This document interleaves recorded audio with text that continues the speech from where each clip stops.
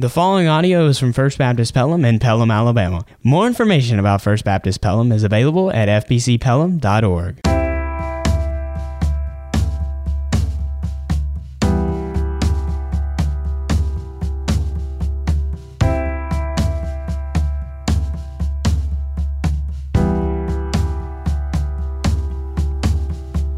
A week from next Thursday, as hard as it is to believe, is Thanksgiving Day.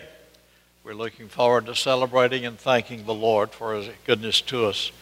And right after that, as you know, we'll move right into the Christmas season. And at that time, we have Christmas music that we'll be focusing on and telling you the details of, but also our emphasis will be on world missions through what we've called the Light of Moon Christmas offering, or our world mission offering. I hope you'll begin thinking about that, praying about it, and in preparation for that, a week from today, I have the joy of being here to introduce to you a veteran missionary who, along with his family, have given their lives to serve the Lord and Southern Baptists in Vietnam, and are still doing that today. His name is Dr. Sam James. He not only is a good missionary, he's a good preacher.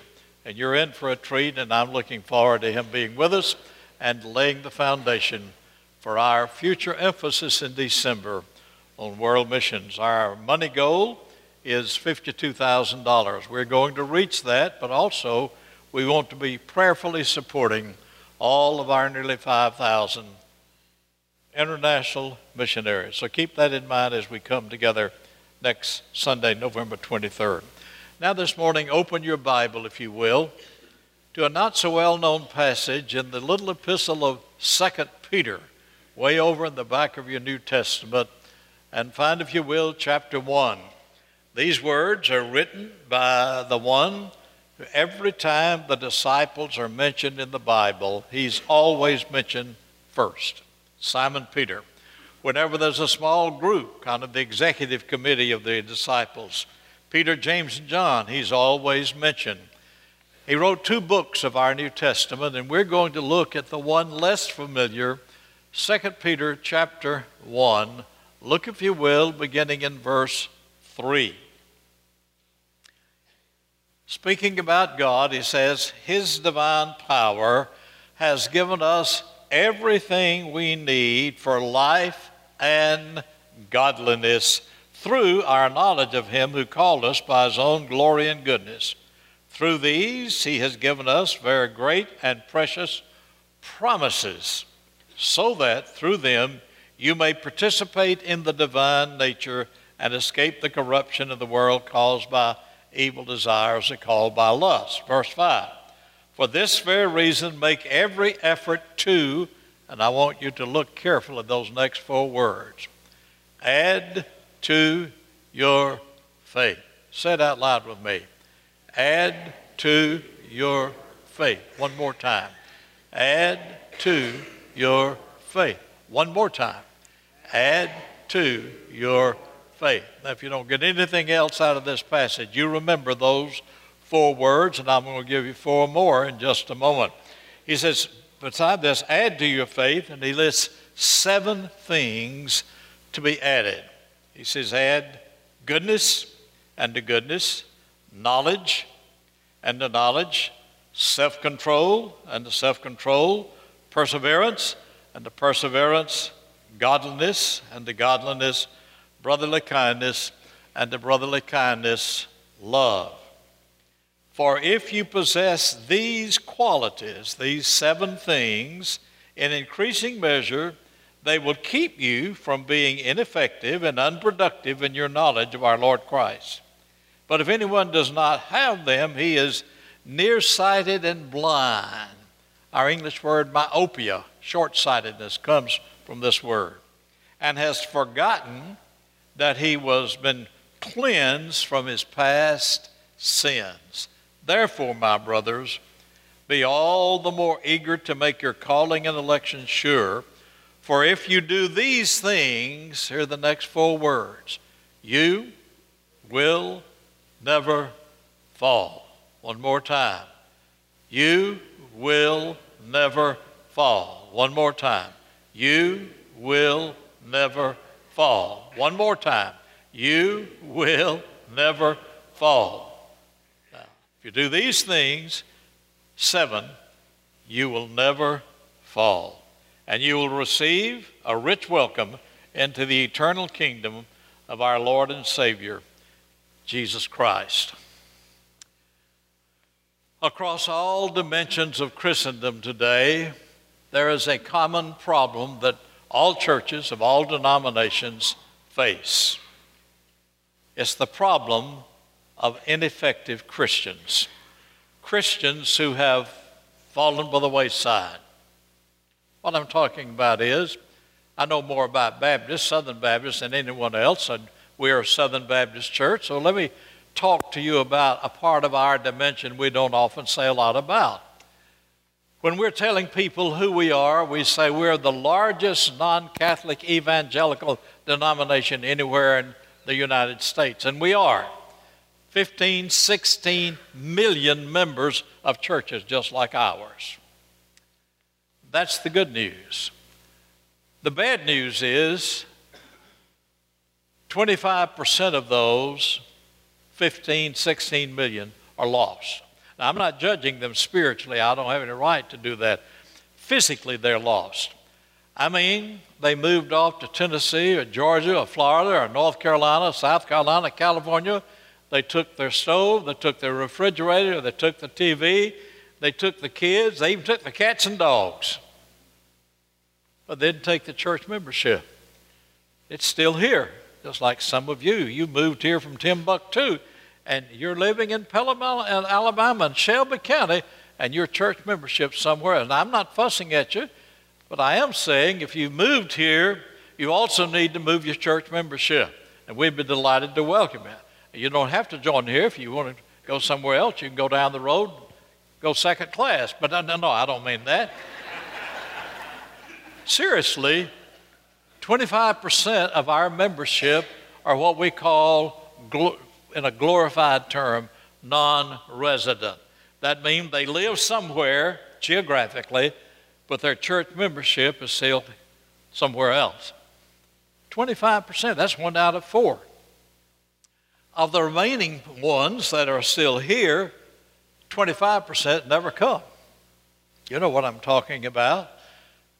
I've now been in your church, I believe it's 19 Sundays, and there's some of your members of all things have still not heard me preach one time. And I'm not talking about them missing me. We've missed them, and I hope when you see them, you'll tell them so. But 25% of most churches who live here never come. Now that leaves 50%. 25% will live somewhere else, 25% here, but don't come. Of the remaining 50%, before you get too spiritually arrogant, 20% of those who come give 80% of the money. Did you hear what I said? 20% give 80% of the money. Now let's go a little farther. 30% give 20% of the money. If you've got your calculator out, you've already added it up. We've got all the money, but we got 50% of the people left. And 50% of the members of the average church of all denominations, ours included, give what? Say it out loud. 0. What? 0. One more time. 0. I don't believe God likes that, do you? He died for our sins on the cross. He gave us the gift of eternal life. And we give 0. Now, don't hear me say, give you money and God will forgive your sin. No, God will forgive your sin. We come without money and without price. But when He's Lord of my life, that means He's also Lord of my pocketbook. Now, I say all of this to underscore we need to hear what the Bible says and what we're going to look at this morning as much as anybody. That is, how not to fall as a Christian. 3 things I want you to see in these verses we looked at here a moment ago. First of all, the ground, G-R-O-U-N-D, of our faith, or the basis, the foundation to our faith, the ground of our faith. And there are 2 words Peter uses that give us the fundamental ground to our faith. The first of these is the divine power of God. That's in verse 3. And the second is the divine promises of God. That's in verse 4. But look at, he says, there's given to us through his exceeding great and through his divine power, he's given us everything we need for two things, life and godliness. Have you ever thought about that? Life there is not talking about physical life. That's one word in the Bible, bios, but this is the word zoe, which means eternal life, our spiritual life. God has provided for and given as a free gift to every Christian everything we need for life, for spiritual life. You know what I'm talking about here. I couldn't save myself. You couldn't save yourself any more than we could lift ourselves up by our own bootstraps or we could paddle across the Atlantic Ocean in a toothpick. You can't do that. I can't do that. It's impossible. It's impossible to save yourself. And what we couldn't do, the Bible says graciously, God had the power to do for us. And he provided everything that was needed for you and me to become a Christian. He provided the cross. He provided the blood. He provided everything that we need for salvation. And he offers it to us as a free gift called eternal life. And Peter says his divine power has given us everything we need for life, eternal life, spiritual life. Now, so far we're together, but notice the second word he has there. He gave us everything we need for life, and look at that second word, godliness. That is, living the Christian life. Godliness means, and we'll see it again in a moment, God-likeness. He's given us everything we need. You don't have to do anything. You can't buy it. But the main thing is, in living the Christian life, not falling by the wayside, not becoming non-resident, not becoming guilty of spiritual grand larceny and robbing God, he's given us everything we need for godliness. God has given that to us. That's his divine power. Now, most of us believe he gives us everything we need for eternal life, but then we forget the same God who gave us the gift of eternal life has given us the wherewithal to live the Christian life. You cannot do it by yourself. I cannot do it by myself. Nobody can, but thankfully God doesn't expect us to. He doesn't say, now I've saved you, do the best you can. I've saved you now, you get to heaven the best way you can. He doesn't do that. He said, I've not only saved you, I sustain you. I help you. I will enable you to live like I ask you to live. You can't do it by yourself. Remember that promise, Philippians 4:19? I can do all, 4:13, I can do all things through Christ. God's sustaining power and God's sustaining efforts to enable us to live the Christian life. So, the ground of our faith is, number one, the divine power of God, but then coupled with that right here, he says, whereby are given to us exceeding great and precious what? Promises. God fills his word with promises. Some of your favorite verses in the Bible are probably promises God has given to you and to me. You know what I'm talking about. I will never leave you nor forsake you. That promise where all of us became Christians. For whoever will call on the name of the Lord will be saved. My God will supply all your needs according to his riches and glory, Philippians 4:19. On and on I could go. Several years ago, a book came out entitled All the Promises of the Bible. I have it on my library. And in the foreword of that book, the author says, quotes a Canadian Christian by the name of Eric Stormer, who read the Bible through 37 times. And the last few times he made a special study of noting all the promises in the Bible.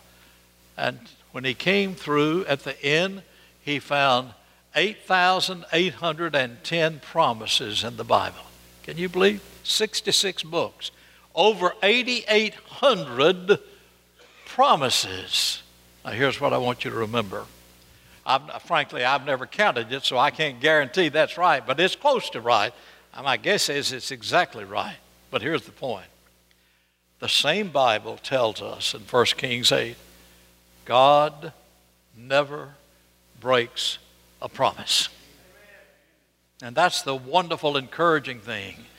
God never has, never will break a promise. And so every promise God's given, ever how many they are in the Bible, they're innumerable. God never breaks a promise.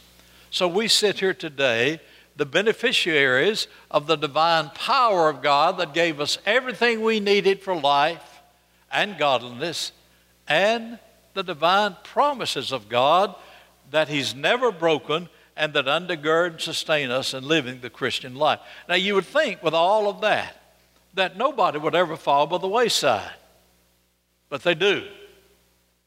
And don't sit there and look at them and say, well, I guarantee you, preacher, I could never do that. You're one step closer to doing it when you say you could never do it. You could do it. People better than you and I have fallen by the wayside. And there's hardly a person in this building this morning, you do not know at least one person that walked the aisle of a church somewhere, followed Christ in Christian baptism, said Jesus is Lord, and today they're nowhere to be found in His church. That's sad. That's tragic. Yes, it could happen to you or to me. We don't want it to. So let's look at the second thing. The ground of our faith is God's power in verse 3, God's promises in verse 4. But look now at the growth, G-R-O-W-T-H, of our faith.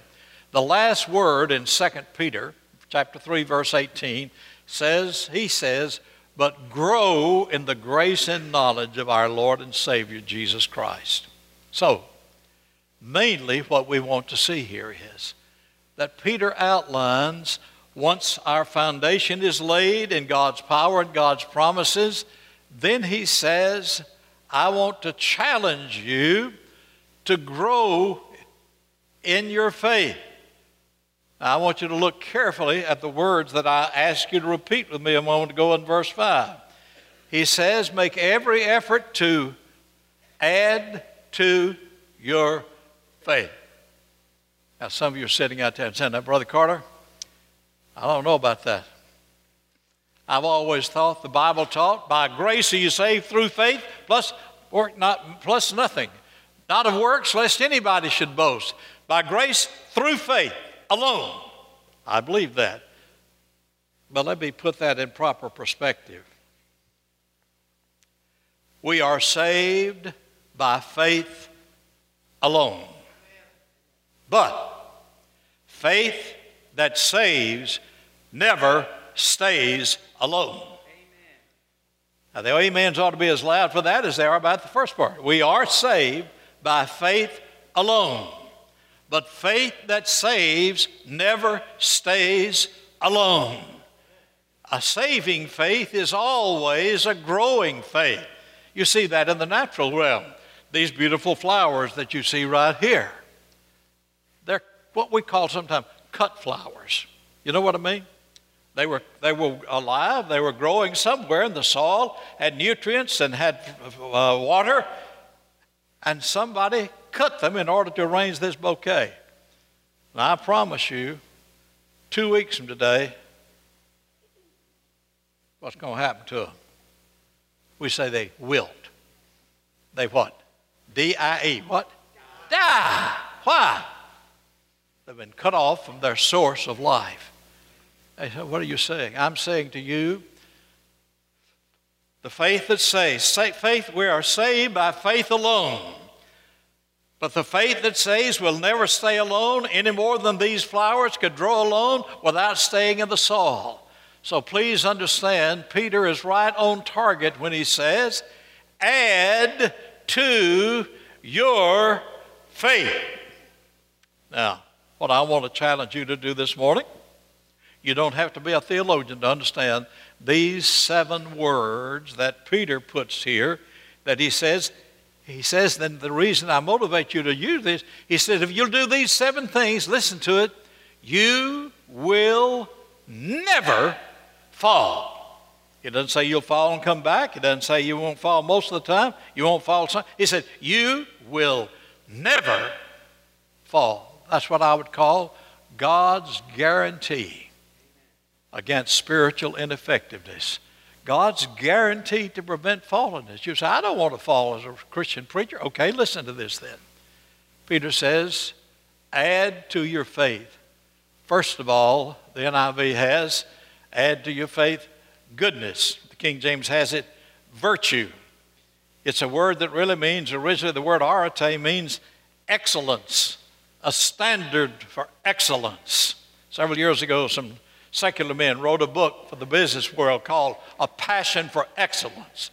I wish Christians had that everything we do, we ought to give it our very best.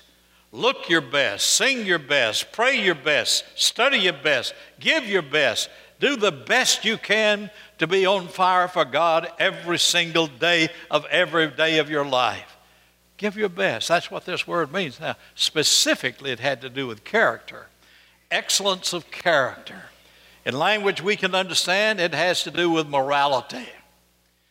Probably more Christians have fallen by the wayside in our lifetime over moral lapses than any one single thing. Now, it's not the only thing that causes us to fall. Greed can and other things can, but moral laxity. Young people particularly are tempted here.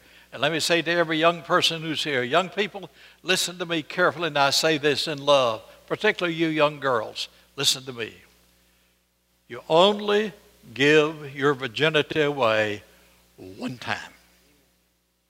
Only one time do you give it away. Save it for the love of your life. The man you plan to spend the rest of your life with. Just hold on to it. It's sacred. It's a gift of God. I say that not just to young people, but to all of us. Moral purity is absolutely imperative if we're going to grow in our grace and knowledge of our Lord Jesus Christ. So please understand, God will forgive us when we fall into sin, but it hurts us. It hurts Him. It hurts our witness. So add to your faith character, integrity, moral purity. Virtue is a good word if you know what it means. And then he says, add to your goodness knowledge. There are two words in the Bible for knowledge. One is the word for kind of philosophical knowledge. It's the word oida, which is first James 1:5. If any of you lack wisdom, let him ask God, and God will give it to you. We usually translate this word wisdom, and I've prayed with your pastor search team that they might have the wisdom of God to understand God's will for the church as we look for a pastor. That's one kind of wisdom. This is the practical kind of wisdom. It's the wisdom that is very practically related to our life day after day. Not the fundamental, foundational, philosophical wisdom, but just knowledge, to know how to put wisdom into action. This is the word that he's talking about here. Now, how do you gain knowledge as a Christian? You don't have to be a rocket scientist to know the answer to that. Right here in this book, God gives us His will and His way. Now, hear me carefully. You and I cannot be growing Christians like we are told to do, adding to our faith, unless we are involved in some kind of ongoing Bible study. It is impossible to be a growing Christian and not be involved in some kind of Bible study. Any more than these flowers can grow on their own, they can't. They've got to be rooted and grounded in the nutrients of the soil and the water. You and I have to be rooted and grounded in the Bible. Now, I don't mean you've got to be a Bible scholar. I don't mean you have to read 2 books of the Bible every day. But I am saying regular, systematic study of the Bible is imperative if I'm going to avoid falling as a Christian. You say, I don't want to fall. All right, here it is.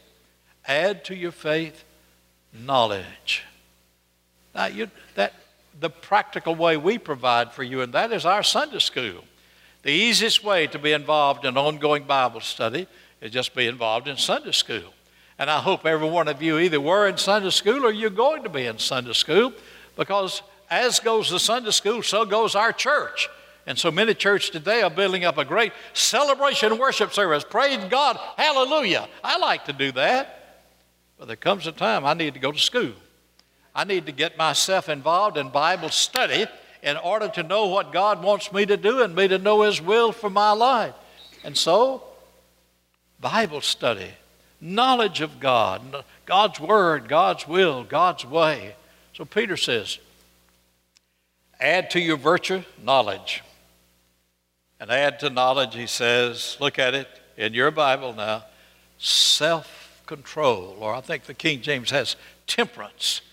I don't like that word now. I used to like it. But you know, most Baptists have made temperance apply to what?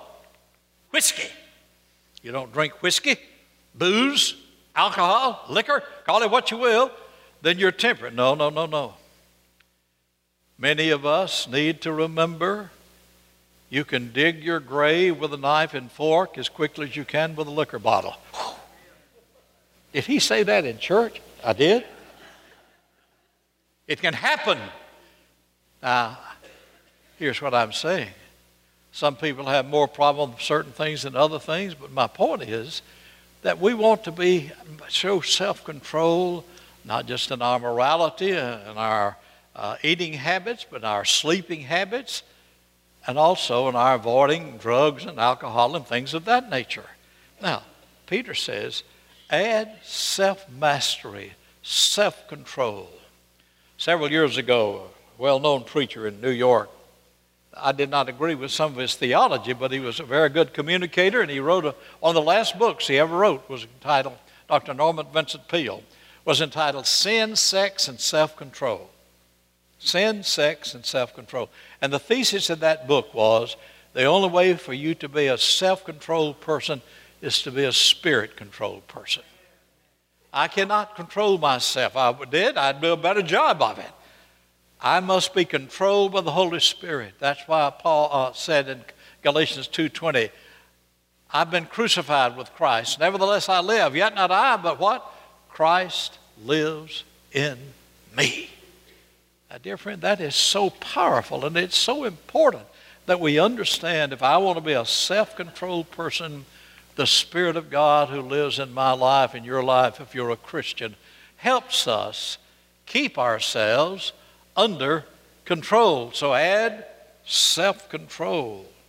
And then he says, add to that, some translations have it, patience. I like this word, perseverance. If I had to coin a word, I'd call it stick-to-itiveness. It just means keeping on, keeping on, keeping on, keeping on, keeping on, keeping on. We would probably call it faithfulness. Now listen carefully. Perseverance is a word that literally means getting under the load and your knees not buckle. When the pastor's gone, been here 35 years and he's gone, ain't ever coming back as pastor again, you still are faithful because you love God, not Mike Shaw. I don't mean you don't love him, but God's number one. He's right up there next to God for some of us, but he's a human being. And he got older and he decided God was leading him to leave. Now what I'm saying is faithfulness, perseverance.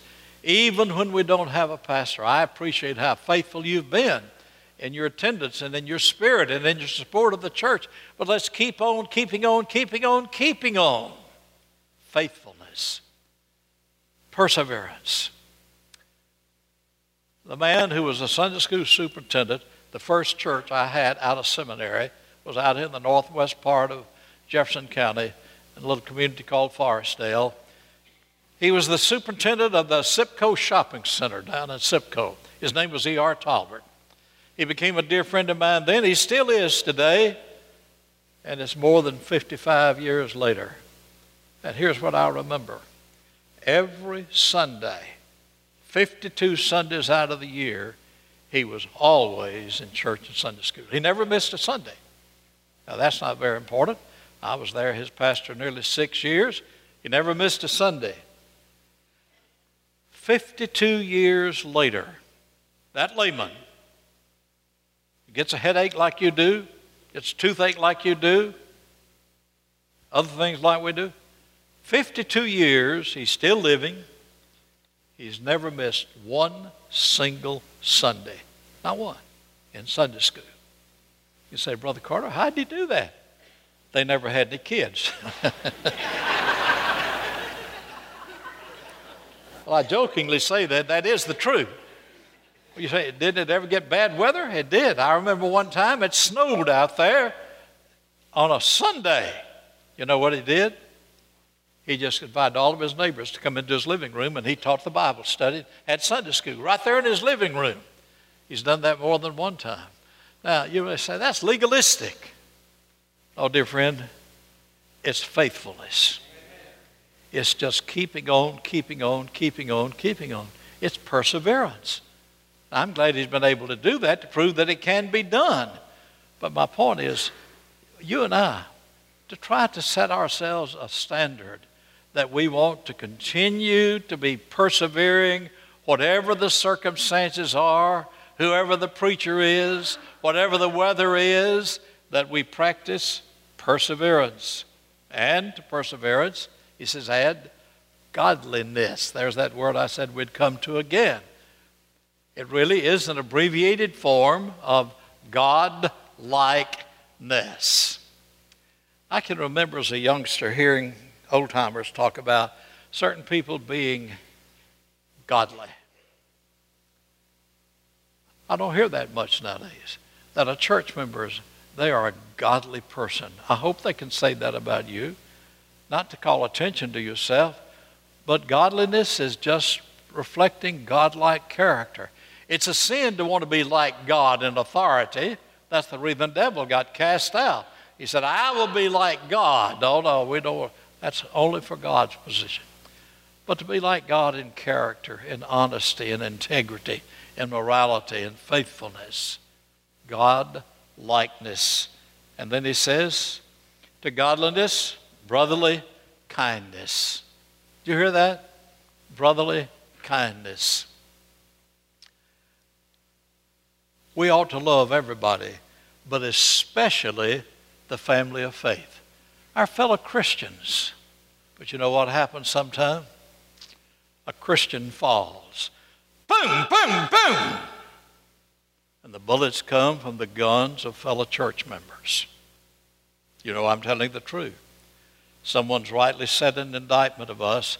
The only army in the world that shoots its wounded is the church. Let's not be that way. Now, that doesn't mean we ought not to hold high the standard of living. The same Bible that tells us to do that says in Galatians 6, brethren, talking about Christians, if a man be overtaken in a fault, you which are spiritual, restore such a one, watching out for yourself, lest you also be tempted. So we want to be a fellowship of forgiven and forgiving people. We have brotherly kindness toward our brothers and sisters in Christ. One day I may need that. One day you may need that. And we must show it to one another if we want not to fall as a Christian. And then he adds that crowning virtue of all, L-O-V-E. We've used it so much we've almost watered it down. There's several words translated love in the language, in the Greek language, but the one here is the word you've almost anglicized, agape love. It's God kind of love. If I can put it in words we can understand, it's unmotivated love. Most of our love is motivated. It's unconditional love. Most of our love is conditioned. If you do this and you do that and you don't do this and you don't do that, I'll love you. But if you do this or you don't do this, I don't love you. That's not the way God loves. God loves us unconditionally. Now, dear friend, that's the way I'm to love you and you're to love me, and we're to love one another. We love, you say, well, preacher, you know some people you're asking me to love. I do. You look in the mirror and see yourself, warts and all. Has there ever been a day God didn't love you? Not on your life. He loves us just like we are, but too much to leave us like we are.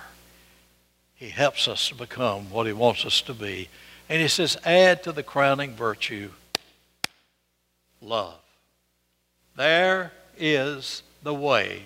Peter says, if you do these things, 7 of them, you will never fall. And finally, the goal of our faith, it doesn't take a theologian to understand it. He simply says 2 things in verses 8 through 11. He says there are 2 things that are going to happen. Some things are going to be eliminated from your life, and some things are going to be ensured. The things that are going to be eliminated are ineffectiveness. So many of us feel ineffective. Blindness, that is nearsightedness, and forgetfulness. Let's lump them all together. Those things are going to be eliminated from our life. I need that. Forgetfulness, for instance. I don't mean forgetting birthdays and anniversaries. Forgetting how you felt the day you became a Christian. The closeness to the Lord, the excitement, the love, the dynamic that was there. How you felt. Just don't ever let that love ebb and grow cold. That is, forgetfulness can be such a plague to us. Nearsightedness, forgetting who we were, what we were when we met the Lord. But also some things are insured. They're guaranteed, and Peter says, here's some things that are insured. Security in the present, security in the future. In the present, you'll make your calling and election sure. And you will never fall. That's the greatest insurance policy you could ever ask.